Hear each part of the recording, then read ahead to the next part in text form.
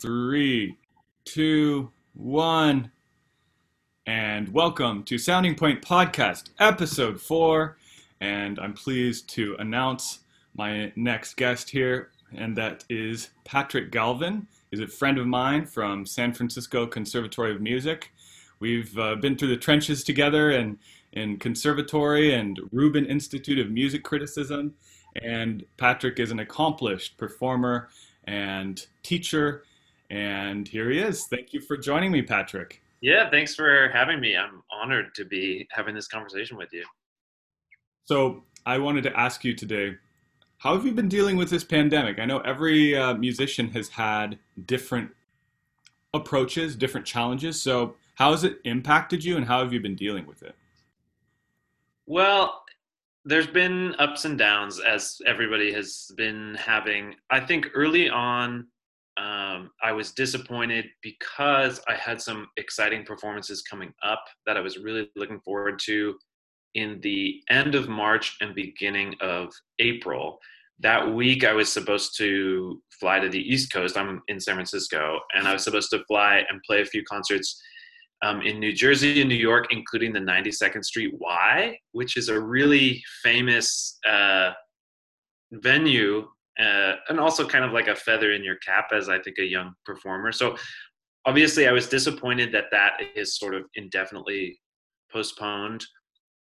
But I have to say, in general, I enjoy not having to do too much like commuting or other things that would take away from practice time. It's kind of nice. I feel like relatively quickly I got into the mode of, okay, I'm basically stuck at home. I have my instrument, I have music, and I have so much more time to practice. And I think I found a good path, but it's getting a little old. So, yeah. Man, that is so painful. And Quartet San Francisco also had some of our most awaited and anticipated things that we were looking forward to getting canceled at the last minute. And Yeah. I know it's that way for so many musicians. And I guess you and I are lucky in that we've had these opportunities, but we also teach at the same time. So Mhm. our entire livelihoods aren't dependent on performing. And but that still, it doesn't mean that it's any less of a blow when those things go away.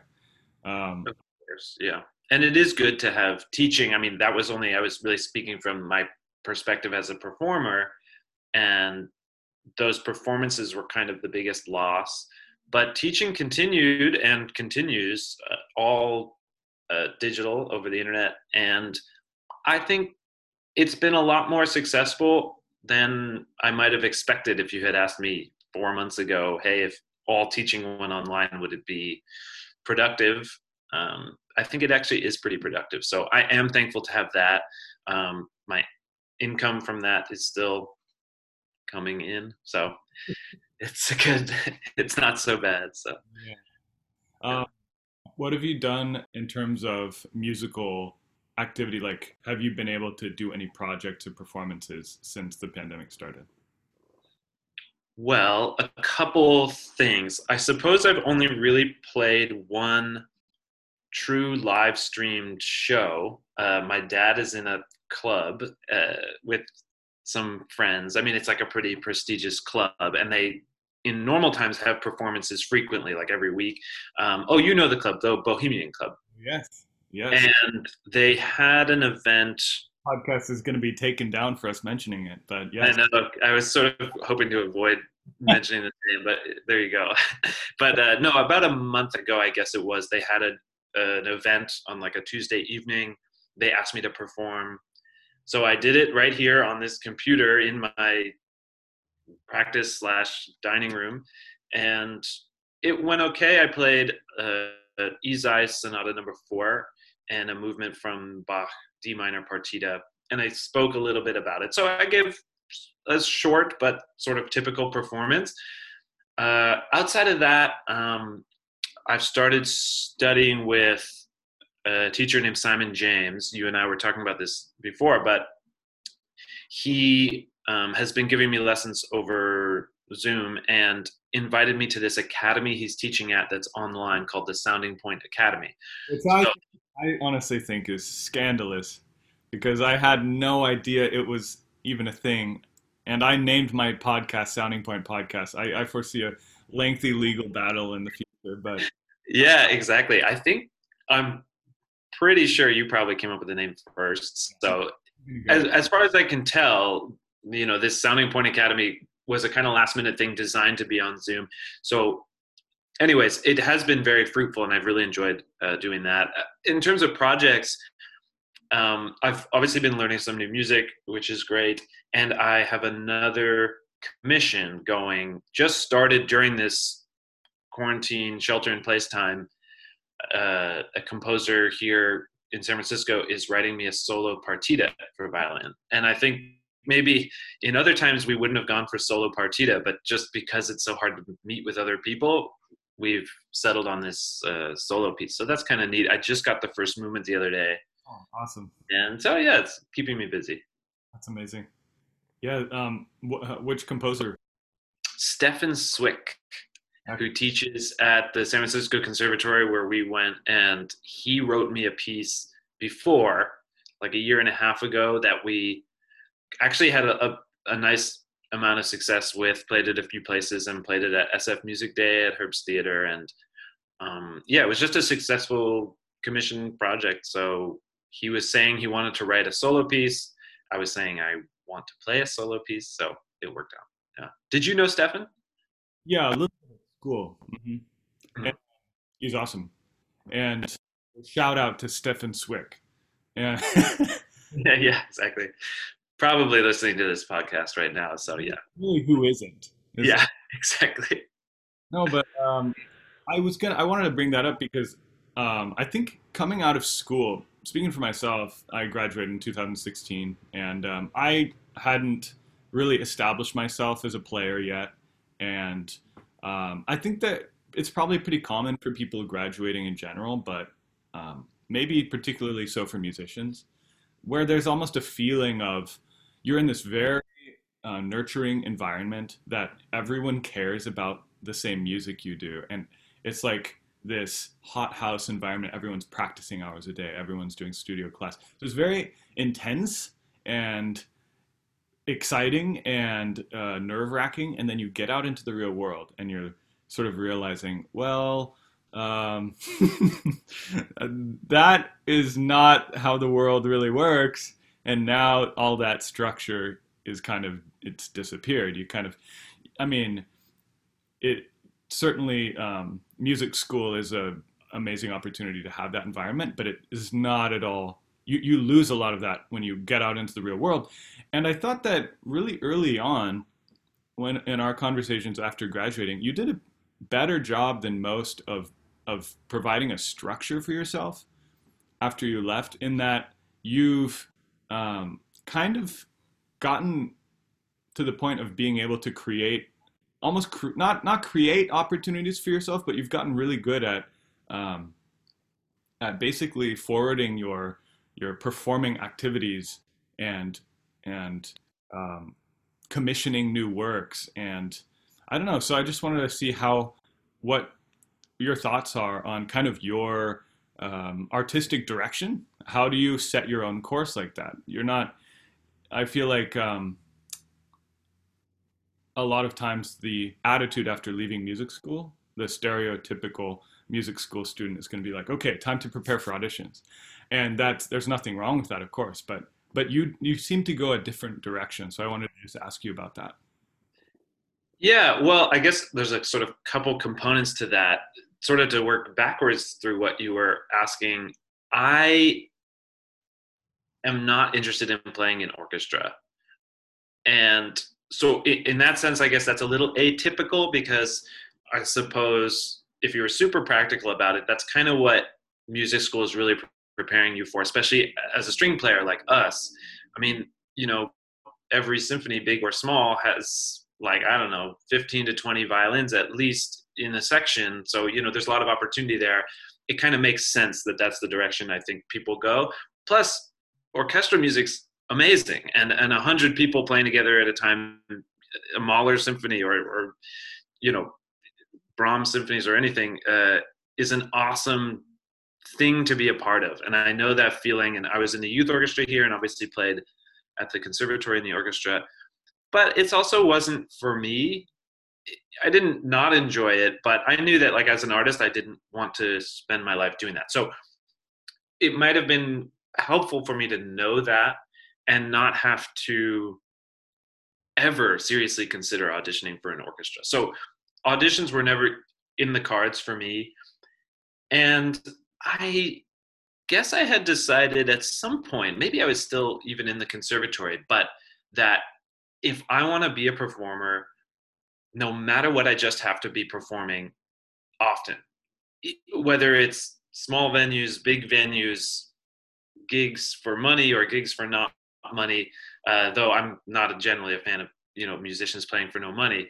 I just wanted to keep my sort of performance chops up, so that I knew, okay, if I do out of the blue get some kind of random opportunity, I want to be ready. I want to be performing every week, so that 3 weeks from now, if somebody says, "Oh, someone canceled, could you play?" then I'm ready to do it, because that's what I want to be doing. So it was more a mindset of keeping myself ready in case an opportunity arose. And I think it is fair to say that I created opportunities for myself, because I reached out to everywhere, and I was cold emailing and cold calling places that I probably had no business calling, and then including other places like retirement homes and stuff. I didn't decide, okay, this is exactly the thing I want to be doing. I want to play like medium and big sized halls with, $50 a ticket or whatever. Obviously I want to, but I was open to performing basically anywhere. And that way I kind of built a repertoire. I got comfortable and I kind of got to experiment. And I guess my strength, now that I'm thinking through it, was having this somewhat methodical approach. Like a performance would come up, let's say at a retirement facility, right? Kind of low stakes, but I would set my repertoire. I would play it. If I could, I'd bring a recorder, like my Zoom recorder. And then I would kind of do a debrief afterwards. I'd listen to the recording. I'd make notes. I would consider everything like a stepping stone to some sort of like future ideal concert that I guess I've never really gotten to, or maybe never will. So that was about to 92nd Street Y, and then all of a sudden. Well, I was going to say, like, this general approach of sort of stay ready and then hope you get an opportunity had kind of just been working out. And the 92nd Street Y was like the best example of that, where I was going to play with our former colleague or music school buddy, Michael Rosen. And so he had sort of set up, he's a pianist and composer, and he lives in New Jersey, and he had set up these concerts. He's been a real self-starter too. I think he might even have a podcast as well. I don't know. But he had gotten to a point where he had been raising money for a concert series enough that he could fly me out from San Francisco, etc. He had some connection to the 92nd Street Y, some woman who runs it, and they had a cancellation. And it was like a Friday matinee, so not like Saturday night, our name would be in lights or whatever, but it was the 92nd Street Y. It was a matinee on a Friday, and could we fill in? And we could, because I was going to be, so that's the approach. And I had a couple other opportunities like that. Like I played a concert, and there happened to be someone there that was connected to Stockton Symphony, was on the board of Stockton Symphony, and that, long story short, got me this opportunity to play Mozart Concerto with like a subset of the Stockton Symphony last January. It's over a year now. But anyways, that's kind of been my approach generally. And also, I love to practice. I'm a practicer. So I'm not a person who thinks like, oh, I got to slog through all this work just to have those 90 minutes on stage on Saturday. I kind of like the methodical work anyways. So having mini performances or whatever I can get along the way is kind of all of a piece with like practicing, learning new rep, trying things, etc. I don't know if that explains. I think it's a great explanation. And I can definitely attest to your love of practicing and love of method. I think that's one one way we connected early on at music school, we had a early morning practice club, which was it started at maybe 4 or 5 people, and it quickly dwindled down to Patrick and I when I could wake up on time at least. Yeah. We would show up at 7 or 8 in the morning, and we would I mainly practice scales in all sorts of different ways, and that tradition is somewhat it's somewhat continued in much less formal fashion through periodic playthroughs here and then. Yeah. So and I think every time we talk, the conversation always kind of turns to sort of practice method and sort of ideas about practicing. So that's a good segue to talking a little bit more about the Sounding Point Academy. So, Oh yeah. kind of, can you explain that and what people are involved with that, and what have you kind of gotten out of that? Yeah. So as I mentioned, I sort of developed this connection with Simon James, who's a teacher over at the conservatory. And he is on the faculty there. They have a small faculty, I don't know, maybe 5 people. And I don't really know the structure, but it seems to be run by Robert Lipsett, who teaches down at USC, who's a very famous teacher, and he has the Jascha Heifetz chair of violin or whatever. So I think he's sort of a very well-known American teacher down there in LA.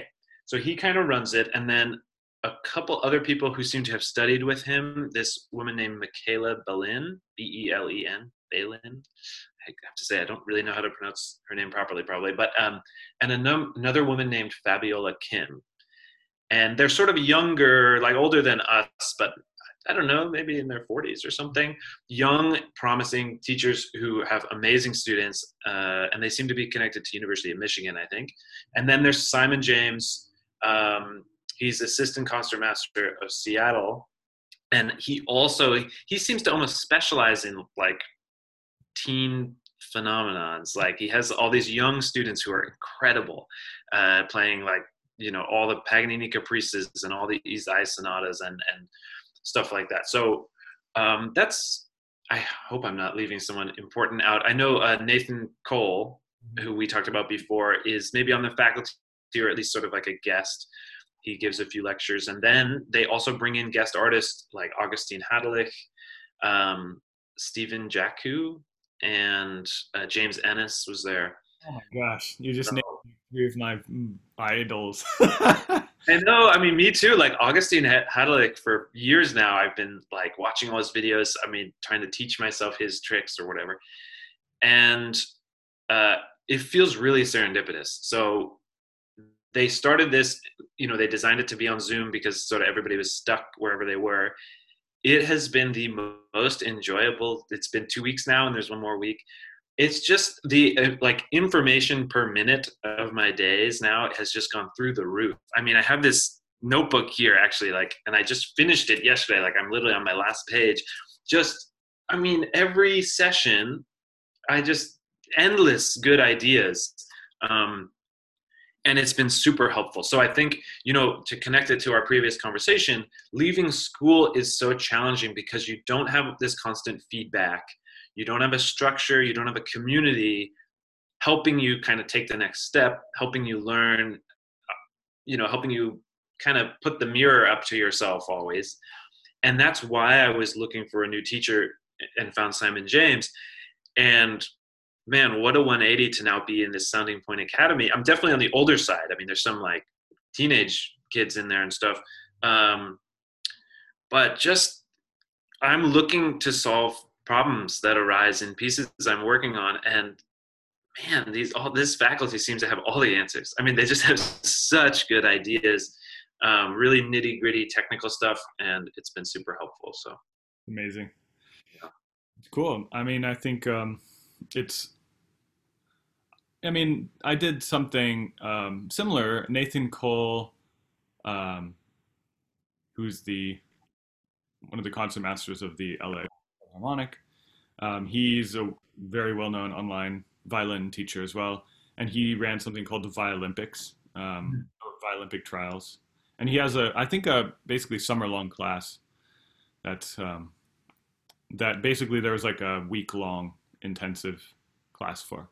And I think it's definitely been interesting to see how violin teachers are using this opportunity. I don't know if you want to call it that, but I think different ways of conveying information and different forms of master classes and instruction are happening that are more distributable and maybe more scalable. And it's interesting to see that these really top flight teachers and performers are using these tools. Um, and Yeah. Well, the other thing I'll just, while you're saying that, that I guess I left out was during this pandemic, I could feel that my sort of performance muscle wasn't getting used.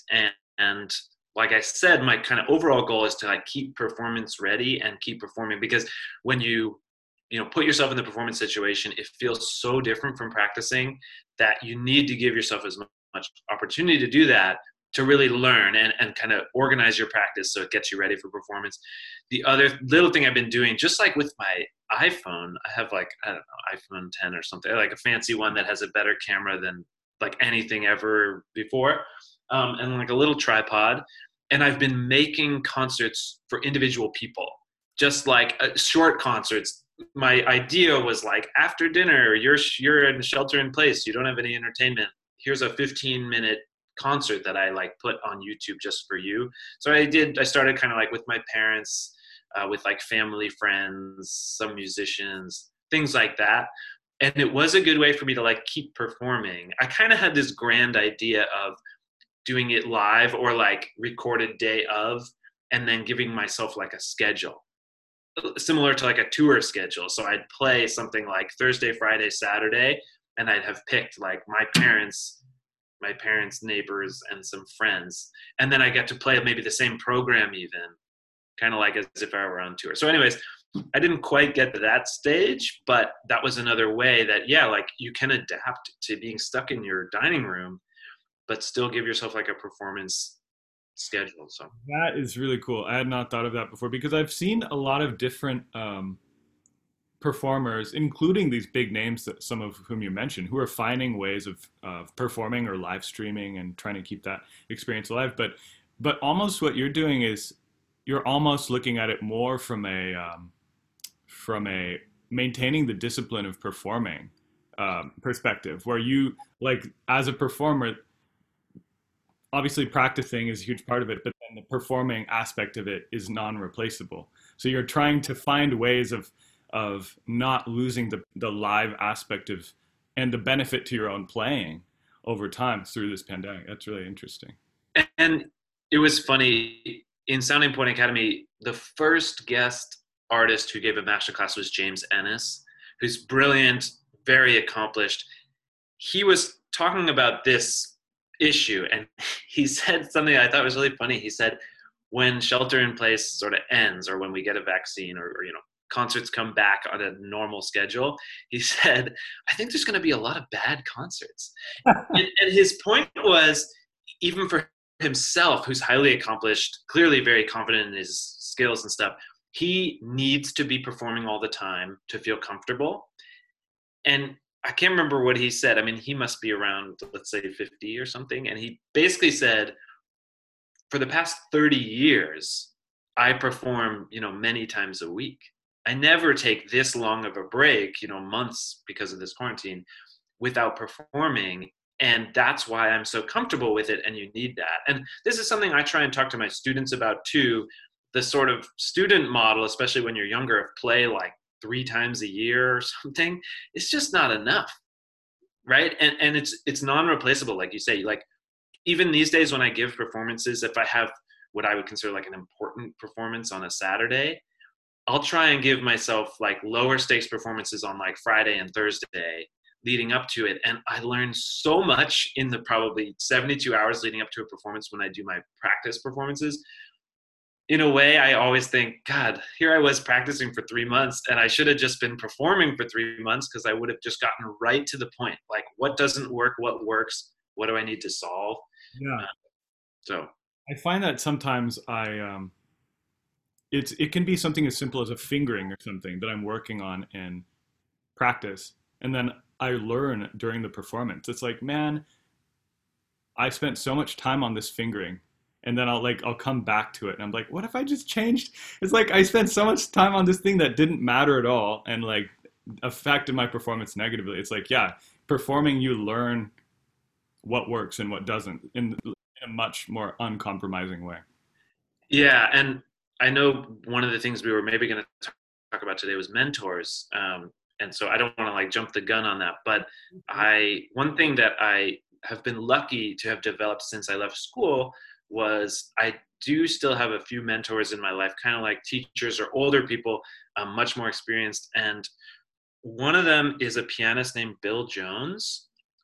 His full name is William Corbett Jones. I'm lucky enough to know him as Bill, but he's a really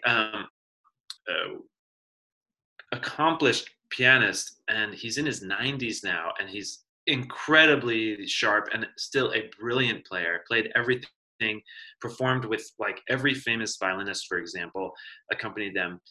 And before pandemic time, I was going over to his house sometimes once a week, probably more on average, like once a month, and we would play through pieces I didn't know, like Mozart sonatas, Beethoven sonatas, basically the sonata violin piano repertoire. He was sort of teaching me. And one of the things he told me, we were talking about this exact thing, like fingering, for example, and what happens in performance. Obviously, it's different on piano, but he basically said, when in doubt, just use the simplest fingering. Like, you need it to be bulletproof for performance. And if it's overly complicated, it's going to be that much trickier in performance, and make it safe. So I'm obviously paraphrasing. I'm sure he had a much more eloquent way of putting it, but yeah, I know exactly what you mean when you think, man, I bent over backwards to make this one shift super expressive, and was it worth it? I don't know. So you learn so much in performance. I do want to talk about mentors here in a second. As a transition, I found it interesting because I've always had like a weak fourth finger. Oh, Yeah. don't we all, right? So my audio is a little weird for a second. Okay, yeah. So I've always had a weird fourth finger. So especially over the past few years, I've been really making sure that I'm not that I'm not being overly. I'm not making allowances. I don't take the easy way out. I'll do the fourth finger fingering, and it's been helpful for me developing it. But I saw the recent video that Augustin Hadlich had for the songs my mother taught me. Yeah. He doesn't use the fourth finger once Yeah. in the whole piece, and he's like one of the greatest violinists ever. And you know he could. It's not like he can't. But it was so funny to me because I'm like working over here and like, oh, never give it a break. You need to treat it like the others. If you feel it is a weakness, it's something you do. But he just was like, oh, it's color. I'm going to use third finger for color like the whole time. So that was. And he's also been doing this series called Ask Augustine. I don't know if you saw. It's like on Instagram, or that's where I've been seeing it. And it's little videos on like one technical thing. Like I think the most recent one was like how to avoid E string whistling or something. But he did one or maybe two on fingering, and he talked about this very thing. He said, I have a particularly short fourth finger, so I basically avoid it when I can. Like that's the hand I have, so I avoid it. So yeah, I know it's funny. I think as an artist, I think probably at whatever stage, but certainly at our level where we're not like the greatest living superstars of all time, it's like once you get that validation from someone famous, or it's like after Augustine says it, you feel allowed to avoid fourth fingers. Yeah. Whereas like I suppose we could have just made that practical choice to start with. But. Yeah, it takes pressure out. I mean, it's similar. Like I made the opposite fingering choice when I was a kid. I was playing Barber Concerto, and there was this one place where I was playing open E, where my teacher wanted me to play fourth finger, and I justified myself doing open E because you can hear in the Itzhak Perlman recording that he uses open E. Yeah, right. And, exactly. And my teacher said, "Well, do you think he couldn't do fourth finger if he wanted to?" I'm like, "Dang it!" Yeah. Got you there. Yeah, no, I think there's interesting stuff. I mean, obviously, it's one thing to talk about like Perlman compared to us or your teacher. I think through this a lot when I'm teaching from the Suzuki books or teaching my younger students and they play Bach, for example, or Vivaldi. A lot of that, like younger, especially Suzuki repertoire, comes from the Baroque, earlier eras where they definitely were using the open strings. They weren't, going up into fourth position to get some beautiful color. It was, now we know with historically informed research that sound, it was all open strings when they could. And Leopold Mozart's book, The Art of Violin Playing, is all about how the longer the string, the better the sound.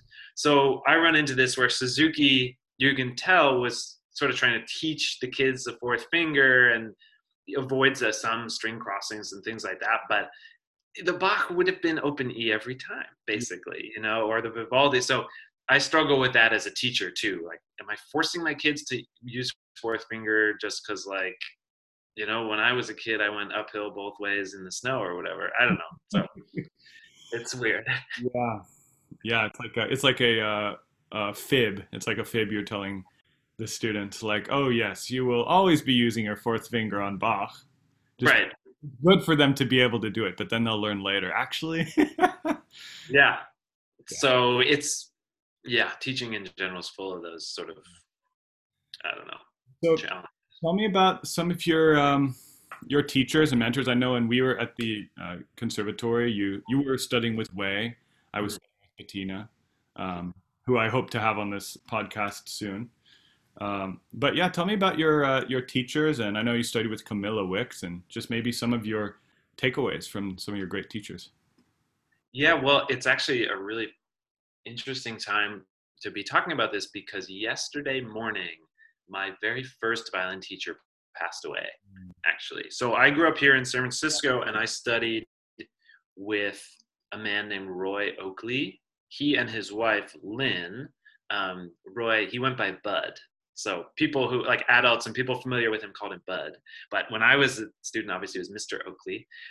They were a brilliant husband and wife team. They really had the beginning stages and working with kids, they nailed it. And Mr. Oakley, I've obviously been thinking about this a lot in the last 24 hours or so. I'm eternally indebted to him. He obviously taught me the basic skills and techniques, but he mostly somehow convinced me that violin playing was so cool.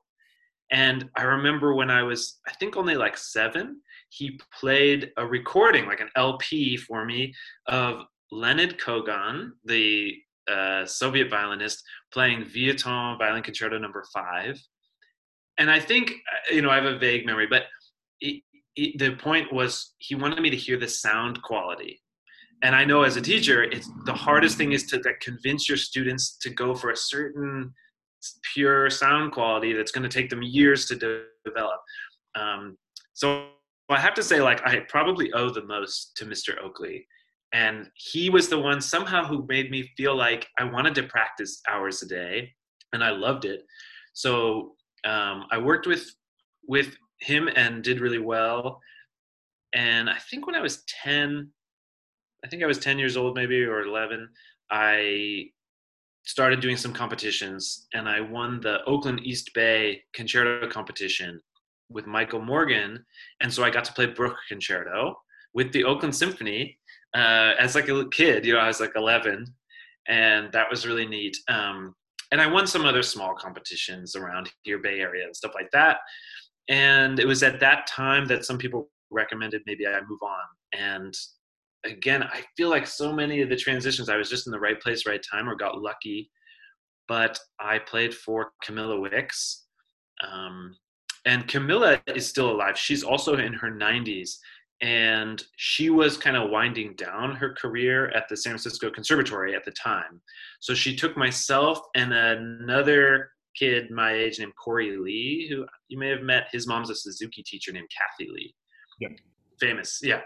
Anyways, so Corey and myself were kind of like the last students of Camilla. She wasn't taking teenagers. She was teaching at the college a little bit, And so she took us, and that really was next level for me at the time. I mean, it was really mind blowing. Like, we worked on a Mozart concerto, and she had a copy of the handwritten score, and was referencing it. And just like taking it to that really next level. And she was the first of my teachers who, you realize how valuable it is for the teachers to have real performance experience. She was a child prodigy. She kind of had like two careers, because she was a child prodigy through her 20s. She kind of took a break, was mostly teaching, and then had a kind of second career of performing. And there's an album of 5 decades of live recordings, which is crazy to think about that long. So she was the first of my teachers where what I was getting was the kind of real inside baseball, like, this is what works on stage. Do this fingering, not this one, because you're not going to make this shift when it's hot and you're sweaty. She had all these tricks, like rub almond oil on your fingerboard so that your fingers don't get sticky if you're a little bit sweaty. So she was just like so experienced that I was not only inspired, I literally had like little tips and tricks. And I won another competition, I think when I was like 15, 16, got to play Vieuxtemps 5, which was really sweet, with an orchestra. But she was winding down, and she was kind of handing everybody over to Wei He. So Wei had come and studied with her at the conservatory, and then she kind of tapped him to take over the studio when he was really young. I think he was like 30. And so I was taking lessons like with both of them, mostly Wei. So that was kind of the beginning. And then, I mean, I can go on if you want me to go through till the present. Should I? Yeah. Okay, great. Yeah. So I was working with Wei, totally different personality. But we had that connection to Camilla. So he was kind of in this phase of sort of like the Camilla whisperer or something. He was basically trying to teach Camilla's technique and insights, but through his own, interpretation as a person. And then I got into Peabody, and was working with Herbert Greenberg. Shout out to G. Go say again. I said shout out to Mr. G. I also worked with Greenberg for a little bit. That's right. We had that weird connection too. So, so I worked with him, and he also was another like nice step up for me. He had this standard, at least when I was working with him, was every freshman kind of went through this rite of passage where you had to be able to play all the 3 octave scales, every major minor key, octaves, thirds, sixths, like all the basic technical stuff that you kind of like, I know how to do that or whatever. He was hyper focused on that with metronome markings. I mean, it must have been months that I only did scales with him. And so that's when I really like, you kind of shine a light on your technique and you say, can I really do all of it? Like all the thirds, every minor key. That was super helpful. But on a personal level, it just like wasn't a good time for me. I don't know. I mean, like transition phases in life are always the hardest. And I think for me, leaving home, moving to Baltimore from San Francisco, I don't know. I just like was an unhappy person. I never sought diagnosis, but like, I think I likely probably would have been diagnosed with like depression at the time. I just wasn't like not dealing with these transitions well. I was also studying at Johns Hopkins, and I was on the track team, and I was probably doing too much as well. I was exhausted, and just things weren't right. And I somehow decided that I would stop doing music and would go into pre-med, or I was envisioning myself as a doctor somewhere down the line. So I'll not go into that now, but needless to say, I basically took 2.5 years off from violin. I left Peabody, came back to San Francisco, was studying chemistry, was volunteering in the hospital. And then I did a study abroad in Vienna, Austria, and it had a music component, this study abroad through IES, which is like a big organization. And so I brought the violin. I think I played Sibelius Concerto or something, but I hadn't really been practicing. And I was working with a Polish teacher named Barbara Gorzinska, And she was the teacher for this summer program, but she also taught at a private conservatory there called Preiner Conservatory. So she said, I think you could, I don't know, be a violinist basically, and I think you should come study with me. And at that point, I was still kind of an unhappy person. I wasn't really happy studying chemistry or whatever. And I guess I kind of thought like, well, what the hell? Like, I don't care. Why not? This sounds like a fun adventure. So then I stayed in Vienna for 2 years studying with Barbara in a basically unstructured way. I mean, I was a member of the conservatory, but it was mostly just a like one-on-one instruction with Barbara and her studio. And she was another teacher who had had a real career, like playing all the big concertos all over Europe and South America. She interestingly never played in the United States, but she made recordings. I have some of her albums. And her instruction too was really to the point. It was like, do this fingering, do this bowing. I know it works. I literally played it 150 times on every big stage. This is the way to do it. And not that I always agreed with her, but it was that sense of high standards, you know, and trying to be the best of the best. Not like, oh, learn this fingering because it'll make your fourth finger stronger. It was like, you're going to play this on the big stage and here's how to do it. Let's get there now. So that was awesome too. And I think that throughout my life with Camilla, with Barbara, with Wei, also being in the youth orchestra, probably the most important thing I was really learning, even if I didn't really know it at the time, was a sort of cultural thing, like a culture of high standards, right? Or a culture of professionalism. Like the youth orchestra here in San Francisco rehearses and performs on the Davies Symphony Hall stage. The conductors and the coaches are all from the symphony. They treat you like a professional, like your schedule is down to the minute. There's not a lot of like raw kind of like, you know, kind of like gut level inspiration. It's like hyper calculated and just they kind of demonstrate by example this high standard. And I think I got that from Camilla. I got that from Barbara. I didn't need a pep talk, basically. It's just they had set up a culture where if you wanted to be part of the culture, you had to hold yourself to the highest standards. And that kind of went without saying. And I'm super lucky to have been exposed to that and kind of know what I was aiming for from, you know, age, I don't know how young, basically when I started listening to recordings. And that was just reinforced by all these people. So after a couple years in Vienna, I decided I needed a college degree because I had spent a little bit of time at Peabody, then transferred to USF to do chemistry. None of it added up to a bachelor's degree. And now I was like 5-6 years into my like bachelor college career without being close to a degree. So I was getting old, whatever. So I came back, started studying with Wei at the conservatory, kind of had to start from scratch because I basically had like 80 units of chemistry and not much else. And that's somewhere in there is where you and I met, obviously. And Wei, it was an interesting situation to be working with Wei because I had known him since I was a teenager. I had worked primarily directly with Camilla, which is where like his knowledge mostly came from. And so we had that connection, and it was a little more like collegial than just teacher to student type of thing. We could sort of reminisce about Camilla, or it felt like a much more open dialogue than what I sensed he had with the other kids. And that also, I think, helped me feel confident or like I was in that club, you know, of high standards and good players, just because I had that history and connection to Camilla and things like that.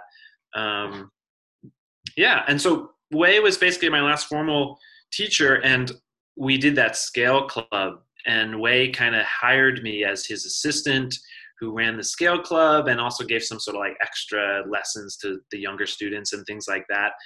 And then he, sort of as a surprise to everyone, was tapped to become the head of Juilliard Tianjin.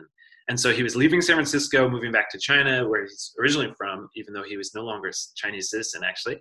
And he was sort of basically like disappearing from my life. And that was tough. And I think that may have also contributed to my motivation leaving school of trying to give myself as much structure and opportunity as possible. Because all of a sudden it felt like all my connections to these people who were helping me, my team, were gone. Camilla was, and still is, retired and moved to Florida and no longer does anything to do with music. Wei was moving to China. Barbara, my teacher in Vienna, was still in Vienna and actually now has kind of moved back to Poland. I felt like now I didn't have anyone and a little lost. So I think I tried to fill that in with as much opportunity and like self-motivation and performance opportunities as I could. And then, just in the last year, I've decided, hey, look, I'm still performing. I'm getting some good opportunities. I need that team back. And that's when I started. I played for Ian Swenson a couple times, and then I've sort of found Simon James, and we're kind of at the beginning, but I think it's working well. And he's like my newest mentor. So, That's awesome, being proactive, not only to work on your opportunities, but also to seek mentorship. And it's like if you're a professional sports player of any kind, you have a coach. It's like music is this weird thing where a lot of times we get out of school and we're like, oh, I have a master's. I'm a master now. It's like, it feels like you don't need lessons anymore, but it's not true. It's like having that mentorship and having that continually being able to check in with someone knowledgeable is invaluable if you want to keep that high standard.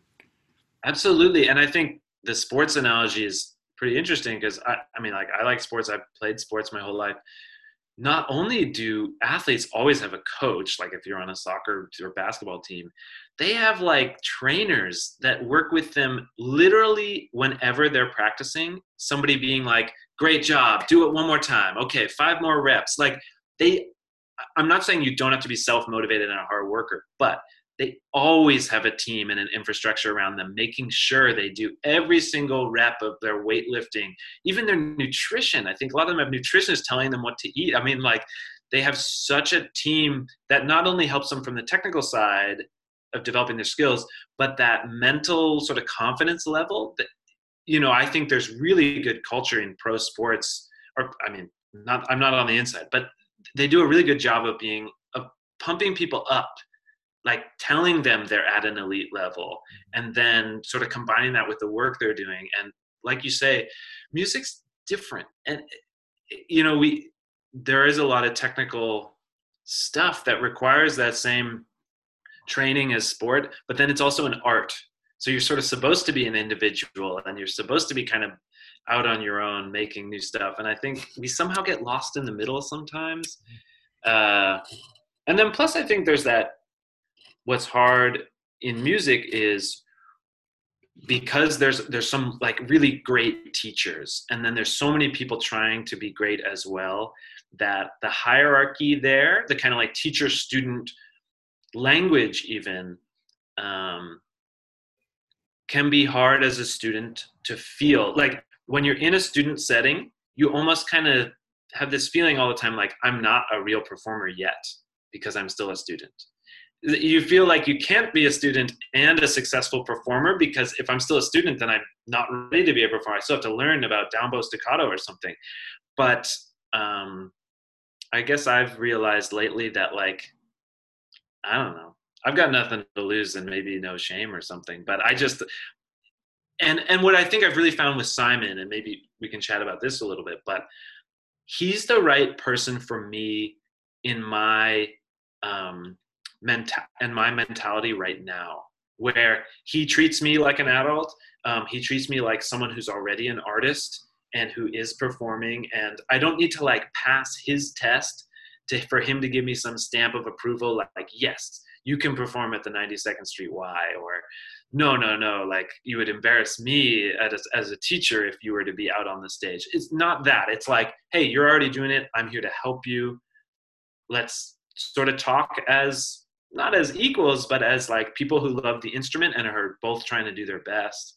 And that is super important. Absolutely. Yeah, there's something different in the quality in the relationship between someone 30 plus who's who's working with a mentor and continuing studies and someone maybe who's in their teens and is still coming up and still kind of needs that bit by bit instruction.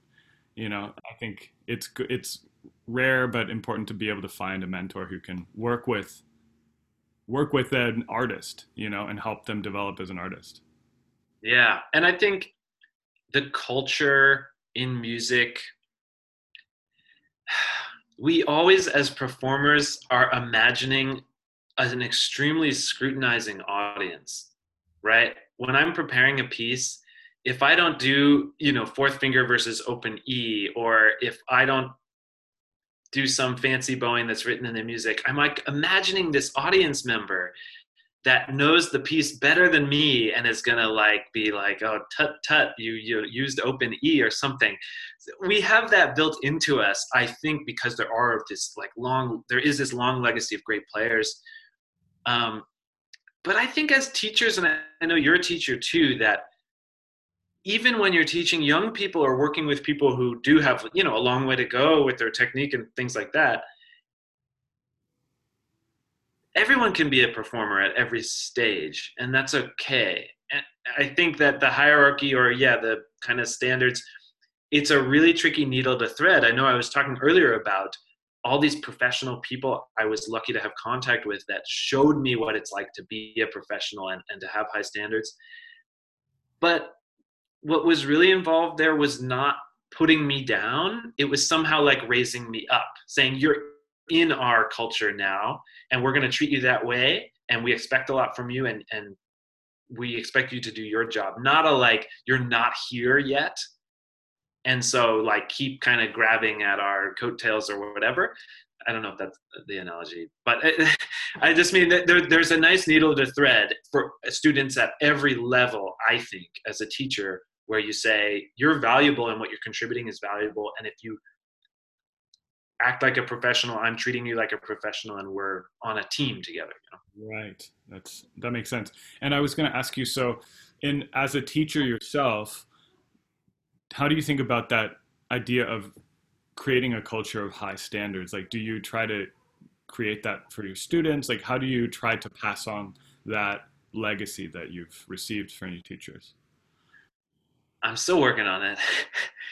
I know you feel this way, or sorry, I imagine you feel this way as a teacher, especially a younger teacher, where, part of it is just the student themselves. And often you're kind of waiting for a great student, which I know there's not that separate, some people are great and some aren't, but waiting for the student who is passionate and focused, and often it has to do with their family, their parents or their siblings or something are supportive and say, hey, yeah, this is what you do, you're a violinist. So I think a little bit I'm still waiting. Waiting sounds so passive. I'm sure that in my career as a teacher, I will have some excellent students, and I have been lucky enough to have some who are really focused and who are still young. And those students, I think, are receptive to all this info. As a teacher, I try to maintain a certain tone. I really avoid a kind of punitive or harsh, or you need to do X, or even express that I'm somehow disappointed, because I don't, I understand, especially kids are just, everybody's their own person, and some of them are less interested in violin than they are ballet or soccer, and that's okay too. I'm not sure, maybe, and I'd love to hear what you say about this, but maybe at a certain point we would end up kind of curating our studios as a way of saying, hey, look, if you're not going to practice regularly, and I know you have soccer and ballet, then my studio is not the right place for me, unfortunately. And at that point, I assume then I'd be left with students who are active, sort of competitive in terms of trying to get better. But right now, say my studio kind of has a spectrum. and that's fine, and I'm comfortable with it as well. But yeah, I'd love to hear what you say about that, or maybe you have some insight into younger teachers like us. Yeah, I that's a great point. And I think when I was younger, I was a little when I was younger, I think I was almost I had this weird almost superstition that if I allowed my students to play badly, that would somehow like I felt this allergy to poor quality because I was worried about exhibiting it myself. So I was more harsh on my students, I would say, maybe 5 years ago. Okay. I was like trying to maintain artificially this high standard just because it was kind of bad for my ego to see my own students play poorly. However, I think in the last few years the quality of my students has increased a lot, and my level of pressure on them has actually decreased a lot. Hmm. And I think at least the attitude shift for me is that some of my students are more serious, some of them are less serious about the instrument. I'm trying to focus on the carrot rather than the stick, right? I'm trying to have them listen to great recordings and oh look, Ray Chen, he has this fun content. Oh, two set violin, right? Lindsay Sterling, whatever the fun, like inspiring stuff is, you can start there with really accessible stuff, and maybe they'll develop some kind of more appreciation down the road. Or some of them already are more serious minded. And one student came to me, and I asked, "Oh, have you been listening to recordings?" And he said, "Oh, I can't decide between Henrik Zering and James Ennis." I was like, "Oh, Like a teacher's dream, yeah. he gets it."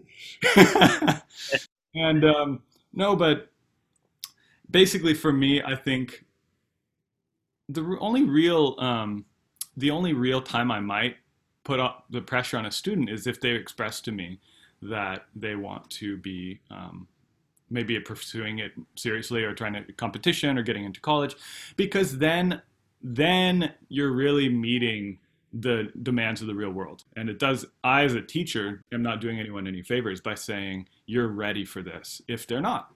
But what I hope to do for all my students is to prepare them, especially if they come to me young enough, prepare them well at an early age so that if they should decide eventually that they want to take this more seriously, they want to go into it as a career, that they have those tools and they have the preparation they need to do so.